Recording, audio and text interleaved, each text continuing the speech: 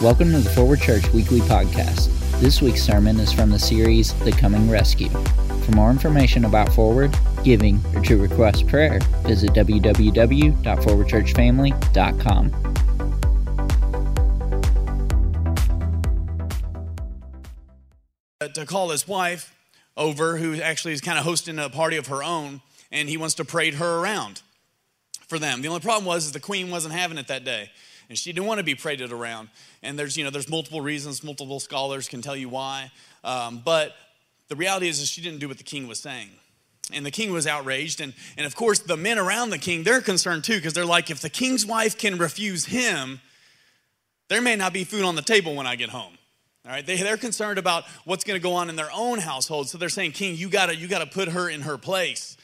Okay, I feel like the mood in the room, I really need to make it clear that this is King Xerxes saying this. This is not the thoughts of Forward Church. Okay, I'm speaking from King Xerxes' place. Okay, tension needs to be removed a little bit.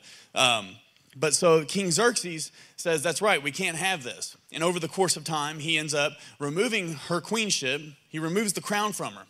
But the only problem is now he doesn't have a queen. So over time, he thinks it's going to be a great idea, and some people talk to him about it, and he decides to host basically like a beauty pageant, or a contest, basically to present all the young women before him, the prettiest, the smartest, the brightest before him, and then he gets his pick. Of those women is Esther, a slave girl. And when you look at this, the book of Esther, Esther actually doesn't have, she's in exile. She's not a slave, but she's in exile. And the book of Esther doesn't actually have an author. We can maybe attribute it to Mordecai, which happens to be Esther's cousin, older cousin that raised her. But I'm going to make a case for Walt Disney, maybe, because you got Queen Esther, right? Or you've got Esther, who is in a household, and what did I just say? Her parents weren't around. I mean, this is sounding very Disney-ish. So she's exile in a land that isn't her own. She's got mom and dad aren't around. Her cousin is raising her. And then she gets the opportunity to go before the king because she's very pretty. And she gets to put before the king. And over time, because all the women go before, and there's a selection process, and then they go get, the word escapes me, manis, petties, do-over. Makeover, that's the word, that's the one. Okay, makeover. So it's a long makeover, like a month long or a couple month makeover is what these women get. And then they go before the king. So they go before the king, and Esther is up in front of him, and the response from the king is found in Esther 2:17. It says, the king loved Esther more than all the women, and she won grace and favor in his sight, and then all the virgins, so that he set the royal crown on her head and made her queen instead of Vashti. What a story. So he gets up, puts the crown on her head. She is now gone from Jewish exile girl to the queen of Persia. All right? And if it were a Disney story, from here, it would probably be, you'd hear like happily ever after, and all she needs is like an animal sidekick for pep talks and comic relief, and you've got a Disney story. But that's not really where the story ends. That's just the beginning of the story. And I want you to know, if you've found Jesus Christ in your life, if you are a new Christian, you need to understand this isn't the end of your story, this is the beginning of your story. And for Esther, she finds herself at the beginning of the story. Shortly after this, her cousin that raised her, Mordecai, overhears a plot to kill the king. He hears two men discussing it, and then he turns it in, and the next thing you know, those men get arrested. Mordecai, it's written down, it's recorded what he has done for the king, but there's no celebration. But it's recorded, and then that's pretty much all you see about that from there. And then you have Haman. So this enters your antagonist. Okay, Haman, you start to see him talked about in chapter 3. Haman is promoted by the king to be in a position that's like prime minister. He is second in all the kingdom. He actually oversees a lot of the kingdom, and Haman is actually a descendant of the Amalekites. Okay, if you remember Agag, this is 1 Samuel chapter 15, but in 1 Samuel chapter 15, Saul is told, King Saul, so early so you're talking centuries before what we're talking about now, King Saul is told to take out these Amalekites. And he's told to take out King Agag. But he left a remnant. He left some of them. If you remember, this is a story where the prophet actually had to step in and stab this guy. It's pretty crazy. So check out 1 Samuel 15 if you want to check that out. Write that down. But here you have descendants of that time letting us know that Saul did not do what God told him to. He was not faithful in what God had told him to do. So now you have these descendants. And Haman was actually one of those descendants of the Amalekite people. He was called an Agagite. So now you have Haman, who has something against the Jews. So he's got a deep-seated hate over a period of time because he knows about that heritage. So the king promotes Haman, gives him all this authority, but Esther chapter 3, 5 through 6 says that when Haman saw Mordecai, well, first of all, the king told everyone that they have to bow down when Haman comes around. That was the decree. So when Haman came around, everyone bowed down to him. So when he went out into the cities, everyone would bow to him because of his authority, except for one, and that was Mordecai. So Esther 3, 5 through 6 says, when Haman saw that Mordecai would not kneel down or pay him honor, he was enraged. Yet having learned who Mordecai's people were, he scorned the idea of killing only Mordecai. Instead, Haman looked for a way to destroy all Mordecai's people, the Jews, throughout the whole kingdom of Xerxes. So now you see a plot to kill not just one man, but to kill all the Jews living in the land of Persia. A decree goes out, or it's getting ready to go out. Then you see something crazy in Esther 3:7. This is Esther 3:7. It says, in the month, which is the month of Nisan, in the 12th year of King Ahasuerus, also known as Xerxes, they cast pur. That is, they cast lots before Haman day after day, and they cast it month after month till the 12th month, which is the month of Adar. Okay, that doesn't mean they were casting them for 12 months. There was a calendar on the ground, and they were basically, these pure were like dice. Some of them were made out of bones, some of them were made out of rocks, and they were shaped to different shapes, and they would just cast them out. And what they were doing were casting them on basically like a calendar to see, you have Jewish people, their fate's already sealed. They're just trying to figure out a good day for it. What day looks good? I don't know. Let's go ahead and cast lots for it. So they're just casting these lots, trying to decide a day to kill all these people. Not just any people, God's people. Now, if I were to tell you that not only were you doomed to die, but people are over there rolling dice on when they plan on killing you, that does seem like our lives are nothing but chance. This point of the picture, it just seems like we are all just left to chance. What hope is there when people are just rolling the dice on when they're going to kill me?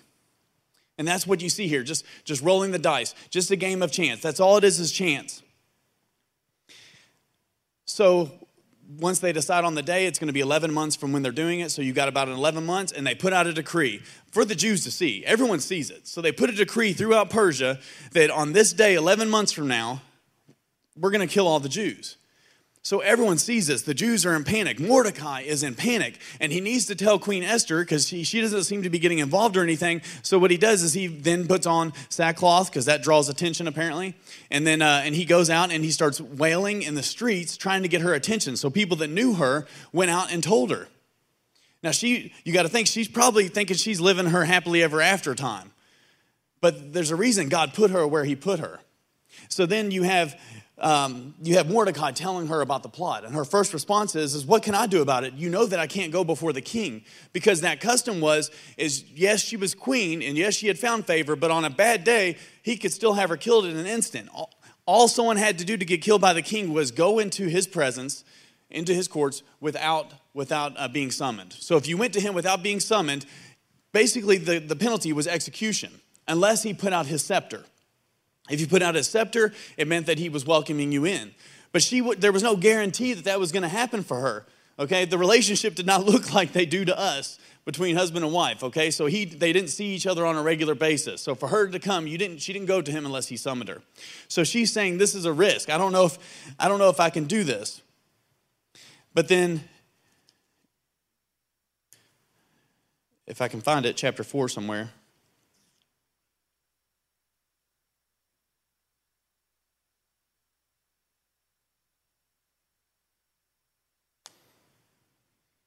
So in chapter 4, you see where he goes to, Mordecai responds to her, and he says, if all your people, he said, he says that if you don't do this, then God will bring salvation through some other route. He says, but if you continue with this, and if you do not decide to step in and intervene, then don't make any mistake. You and your family will perish. Your father's family, his descendants will perish. And so he makes this very broad statement to her, but then he responds to this, who knows that God has brought you here. He doesn't say God, he said, but who knows that you were placed here for such a time as this? For such a time as this.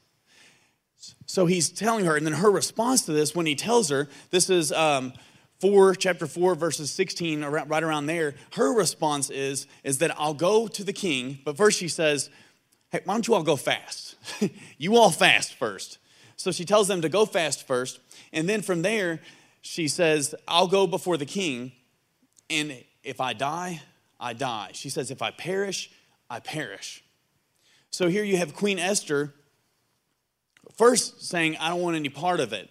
But then after Mordecai speaks to her and is able to respond back and forth, and they're not talking face to face here. They just keep having messengers going back and forth like a game of telephone or something, going back and forth. So then her final word is if I perish, I'll perish.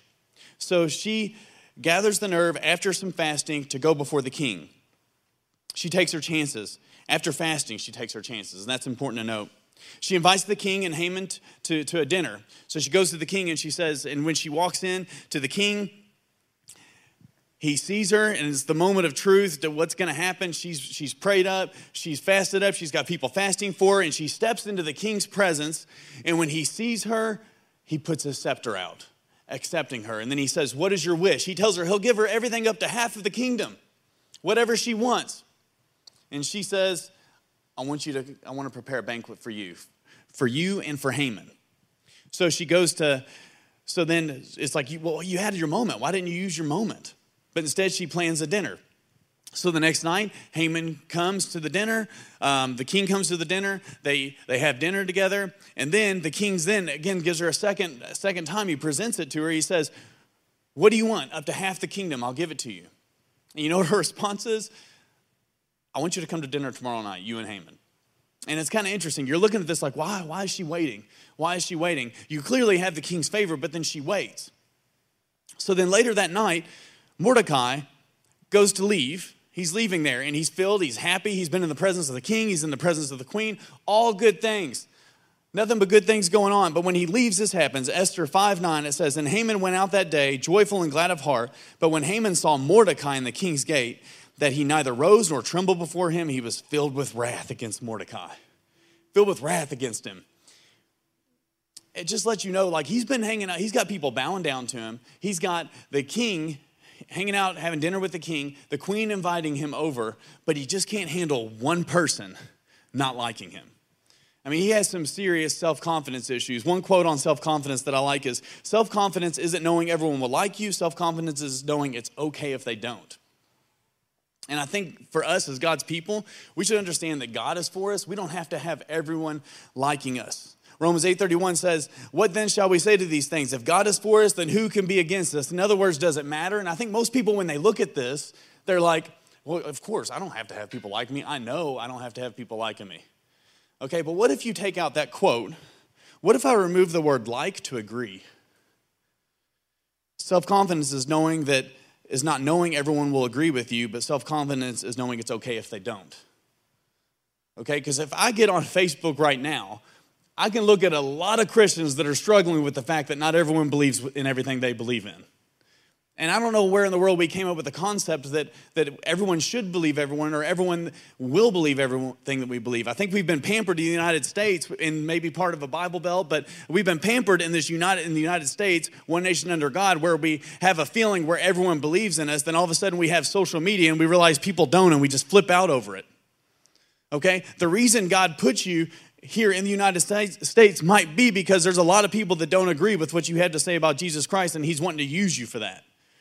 So I just want to bring that in mind. That's not the main point of the sermon, but this is just something that cracked me up. Just Mordecai, he cannot get over. He's got everything going for him, but he cannot get over one person not bowing to him. He can't get over this one person, and he just struggles with this. Esther 5:13 says, he goes in chapter 5. He goes into, after seeing Mordecai, he goes and consults with his wife and his friends and just starts telling them about everything good that he's done, how awesome he is, and he's just trying to pour out. And then he talks about, I'm even hanging out with the king and queen. But then he says this, Esther 5:13, yet all this is worth nothing to me, so as long as I see Mordecai the Jew sitting at the king's gate.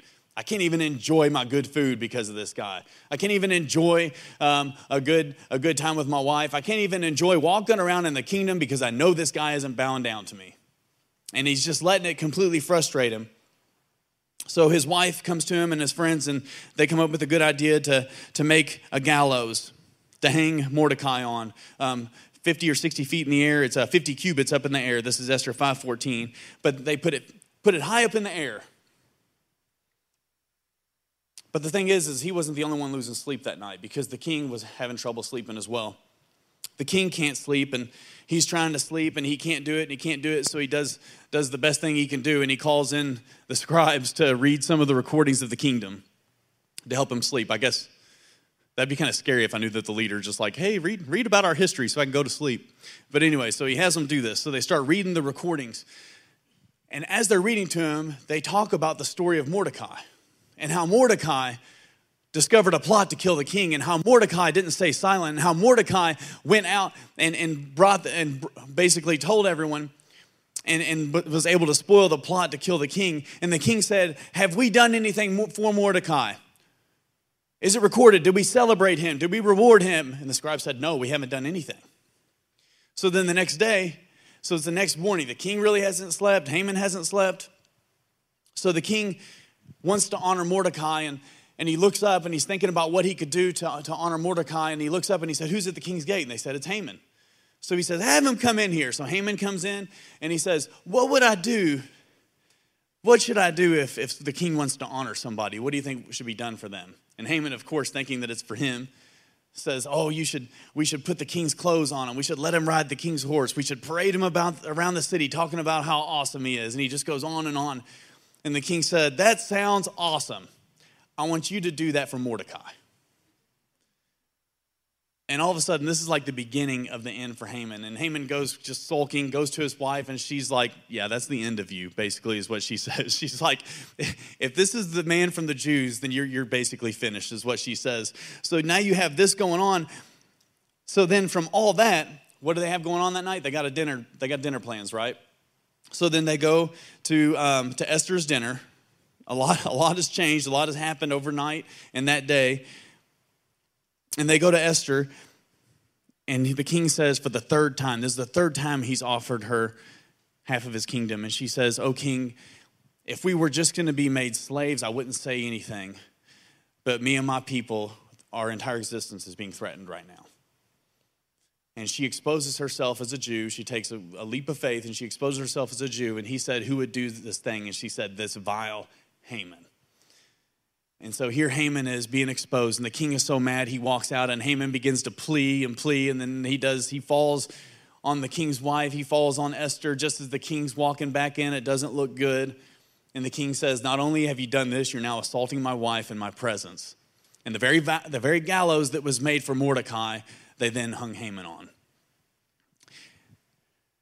This whole story is summed up in what later they have a feast, and they put a feast together, and they decide to celebrate, because not only this, because the decree was still out, and once the king puts his signet ring on a decree, it can't be reversed. But so the decree is still out to kill all the Jews. So the king says, what do you want done? And so Mordecai says, we need to give them the ability to defend themselves. So they put out the decree, and they said all Jews are allowed to defend themselves. And so now you have, and you got to think, for 11 months, people have probably been trash talking the Jews. For 11 months, people have been talking about their demise and how their time has come. So through that 11 months, they're able to pick out all their enemies. Their enemies are clearly seen throughout this time. So instead of on the day that they were going to be annihilated, instead, a decree goes out for them to defend themselves, and they were able to destroy all their enemies in Persia. And some of it even stretched out a couple days beyond that. And it was such an incredible time that Mordecai says, we're going to have a feast on this day from now on. And what they decided to call the feast is in Esther chapter 9:26. Is therefore they called these days Purim, after the term pure, after the term lots, like rolling the dice. In other words, the title of my sermon was pulled from this: we like our chances. We like our chances. God's people like their chances. When it feels like God is in the distance, through this whole book, you see the name of God not mentioned once. But his work, his providence is seen clearly through the entire book. Everything that he has done, there is no chances when you are walking with God. The workings that God has done are incredible.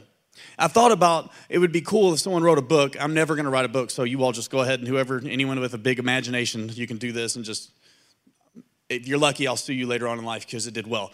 But it would be awesome to write a book about someone who's passed away, and then an angel shows them like a picture of their whole life and shows them all the times that they intervened, that God intervened on their behalf, but that they didn't see. That'd be cool. There, take that and run with it. All right, so because that's what our lives will be like.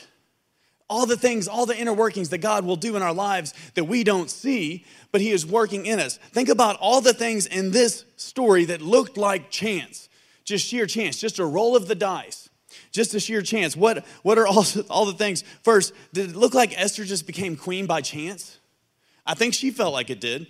She's just, her people are being, going to be executed, and she doesn't even know about it. She's just sitting, kind of living the good life. And I think sometimes we get like that as Christians. We kind of put ourselves in a bubble. And that's what she was. She was just living in a bubble. She didn't even know what was going on with our people. And as Christians, we start to get ourselves in a bubble. We're supposed to be in the world, but not of the world. But sometimes we're not of the world and we're not in the world. We're just kind of in our own bubble. And I feel like sometimes we need to understand that God called us to be Christians to the world, not from the world. And it's so important that we understand that when we look at her, she is in this bubble. And it takes Mordecai coming to her and saying, don't you think maybe there was a reason God put you in this place? Don't you think maybe there's a reason everyone, all your people are suffering and you're sitting in here? Don't you think maybe there's a reason that through coronavirus, people around you lost jobs, but you kept your income going the whole way? Do you think that maybe there's a reason when people are sick and we're not? Do you think maybe there's a reason that you are in church today? It's not by chance. It's not just a roll of the dice. And he has to point that out to her. And there's a reason I don't look at this. I've heard so many sermons on for such a time as this, for such a time as this, for such a time as this, for such a time as this, for such a time as this. And I'm like, that's great. And I love those sermons. And those sermons have all spoke to me in my life. But when I look at this thing, I think that we get caught on this such a time as this moment being this like, we're going to save 100 people. God has called us there on this pinnacle. And it's this big do or die, life or death situation. But the reality is that our for such a time as this moment comes every single day. Every single day, we're present with the ability to minister to somebody, with the ability to speak good words to somebody, to encourage somebody. Let's say I encourage one person every single day. Let's say I pray for one person every single day. Let's say that, maybe I go to work trying to have God on display and try to do the best of my ability. Just like Colossians 3:23 says, whatever you do, work heartily as unto the Lord and not to men. Let's say I'm living that sort of life, impacting the people around me. Over the course of a year, I've had 365 opportunities to give the gospel. I've had 365 opportunities to say something nice to somebody. I've impacted possibly 365 people. If it's separate people every day, maybe it's a lot of the same people, but still, you've got 365 opportunities, but a lot of us miss out on 365 opportunities because we're waiting for one such a time as this moment. And God is saying, speaking of chance, it wasn't by chance or by accident that I woke you up this morning, but I woke you up because I want you to see the moments that I have put every single day so that you are for God, that you could live for God. It wasn't an accident that he woke you up. He woke you up with purpose. He woke you up for a reason. And I love how she says, verse 16, chapter 4, verse 16, I will go to the king even though it is against the law, and if I perish, I perish. I'll take my chances. I'll take my chances. Say it. Say, I'll take my chances. Come on, wake up. We'll take our chances. We are people that should understand that when we take chances for God, we have got the power of heaven behind us. We're not taking our chances as much as we think. Do you think that it was an accident that Mordecai heard about the plot? Do you think those people were just yelling it out? I mean, do you think that if you had a plot to kill the king, you would keep it quiet? But it wasn't by chance that Mordecai overheard them. God put him in the right place at the right time. A lot of us would have been out after that, though. It's like, because he didn't get celebrated right away. It'd been a while. He discovered a plot. He wasn't recognized. A lot of us would just give up on that point. God doesn't even care about me because I didn't get recognized for the good things that I did. Mordecai still waits it out, and then God does it in perfect timing. That's incredible. Was it an accident that Esther delayed the first time? Instead of telling the king when she went into his presence, she said, I'll have you over for dinner. Then the next time, it's like, oh, surely she's going to do it now. And then she does it again. And you're like, well, is she just nervous? I think that through prayer and through fasting gives us patience and wisdom when to say things. And she had wisdom enough. For some reason, God wanted her to delay one more night. And a lot happened that night, right? Haman built the gallows. The king wouldn't let, God wouldn't let Xerxes sleep. And a lot happened that night. Do you think that it was by chance that he had trouble sleeping? No, God's hand was in all of this. This is not a game of chance. Our lives are not just left to chance. God's hand is on us.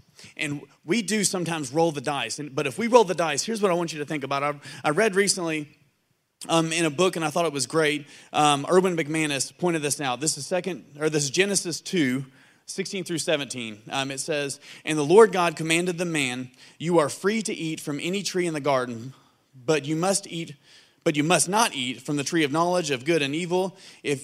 When you eat from it, you will certainly die. So from the very beginning, man was given two choices. Or was he given two choices? He was given a choice not to eat from this tree, or he said, you can eat from all these trees. So if we're playing a game of dice, we're looking at only one number that we can't roll. Only one combination that we can't roll. And all the rest are good. And that's the way that I've been challenged recently to live my life differently, to view things differently, because a lot of times I find myself weighing in on all the things that could go bad. But God says, live your life knowing that my hand is on it. It's pretty simple. All you have to do is not eat from that tree. In other words, all you have to do is get in my word, follow my word, pray to me, seek my face. And I have got endless opportunity for you. You can go here and I'll bless you. You can go here and I'll bless you. You can eat from this tree and I'll bless you. You can go to this college and I'll bless you. You can go work here and I'll bless you. All you have to do is seek my face. It's not by chance. It's by the hand of God, whose hand is on us working as we make decisions for our lives. He is with us in those decisions, and all we have to do is follow him. Now, are there some decisions that are going to make monetary differences in our life? Absolutely. There's going to be some decisions, but the reality is your happiness and the people around you, salvation has nothing to do with how much money you're making. The chances on your kids remaining in church after they graduate has nothing to do with whether you're able to buy them a new car when they're 16 or pay for their college. But I'll tell you what it has a lot to do with how much time you spend in the Word, how much time you live for Christ, and how much time you spread the gospel, how much time they see that servant heart in you. Those are things, and that doesn't take money. That just takes a heart for God. And God says, if you just live for me, you have all these opportunities that I will bless in your life. It's not a game of chance. We don't live a game of chance. God is with us, and he is for us. So just seize your such a time as this moment every single day. Take your chances because God is with you. The one last thing that I want to bring up is the king holding that scepter out. We see Esther go before the king, and the reality is that all of us one day will stand before a king who has the ability and every right to either send us to hell or offer us grace. And all that depends on whether we have decided to believe in his son, Jesus Christ. So as we see this picture of a king that can hold out or offer grace or give us what we've been pursuing all along, which is a life without him, if we don't receive Jesus Christ, basically what we get in eternity is going to be what we pursued on this earth. If we pursue Jesus on earth, we get heaven through eternity. If we pursue a life without Jesus on this earth, that's what we get through eternity, and that just happens to be hell. complete darkness away from Jesus. And that solely depends on your decision to follow Jesus Christ. If you haven't done that today, then I don't believe it's an accident you're here. I don't believe it's a game of chance. I believe God has orchestrated that. Let's go ahead and pray. Dear God, we love you so much, and we just thank you for your love. We thank you for your hope. And Father, we thank you that this is just not random chance. This isn't random accident. But your hand is on our lives. Your hand is on the inner workings of our day-to-day activity. Your hand is on what's going on today, and you are shaping our futures, Father. We pray for the future of our country. But anything you want to do in the country, I 100% believe that it will start in our hearts first and in your people. So first, do your work within our hearts. Do your work within your people, within your church, so that we then can go out into this country and through you, Father, through your Holy Spirit, breathe life into this nation. We ask, God, that you will be with us, Father. Anyone who is questioning who they are in you, anyone who is questioning or about to give up, Father, we ask for just an outpouring of your Holy Spirit on them in this time. You have provided so many avenues of success and so many avenues of hope and blessing in our life, Father, and we just pray that we will walk in your will. We pray that we stick to the basics of seeking your face and studying your word and getting on our knees before you and saying, Lord, heal our land. Lord God, we thank you so much. We know you're not done in this place. We know that you still have work to do throughout this last song, Father, and I ask that everyone just gives everything to you. You are so worth it, Father. You are worth everything. You took all the chance. You took the gamble. You took the greatest risk of all so that we can walk boldly, understanding that life is not a game of chance. And because of that, because you were willing to risk it all for us, Father, we understand that you are worth it all. We thank you for salvation. We thank you for your Son, Jesus. It's in your name we pray. Amen.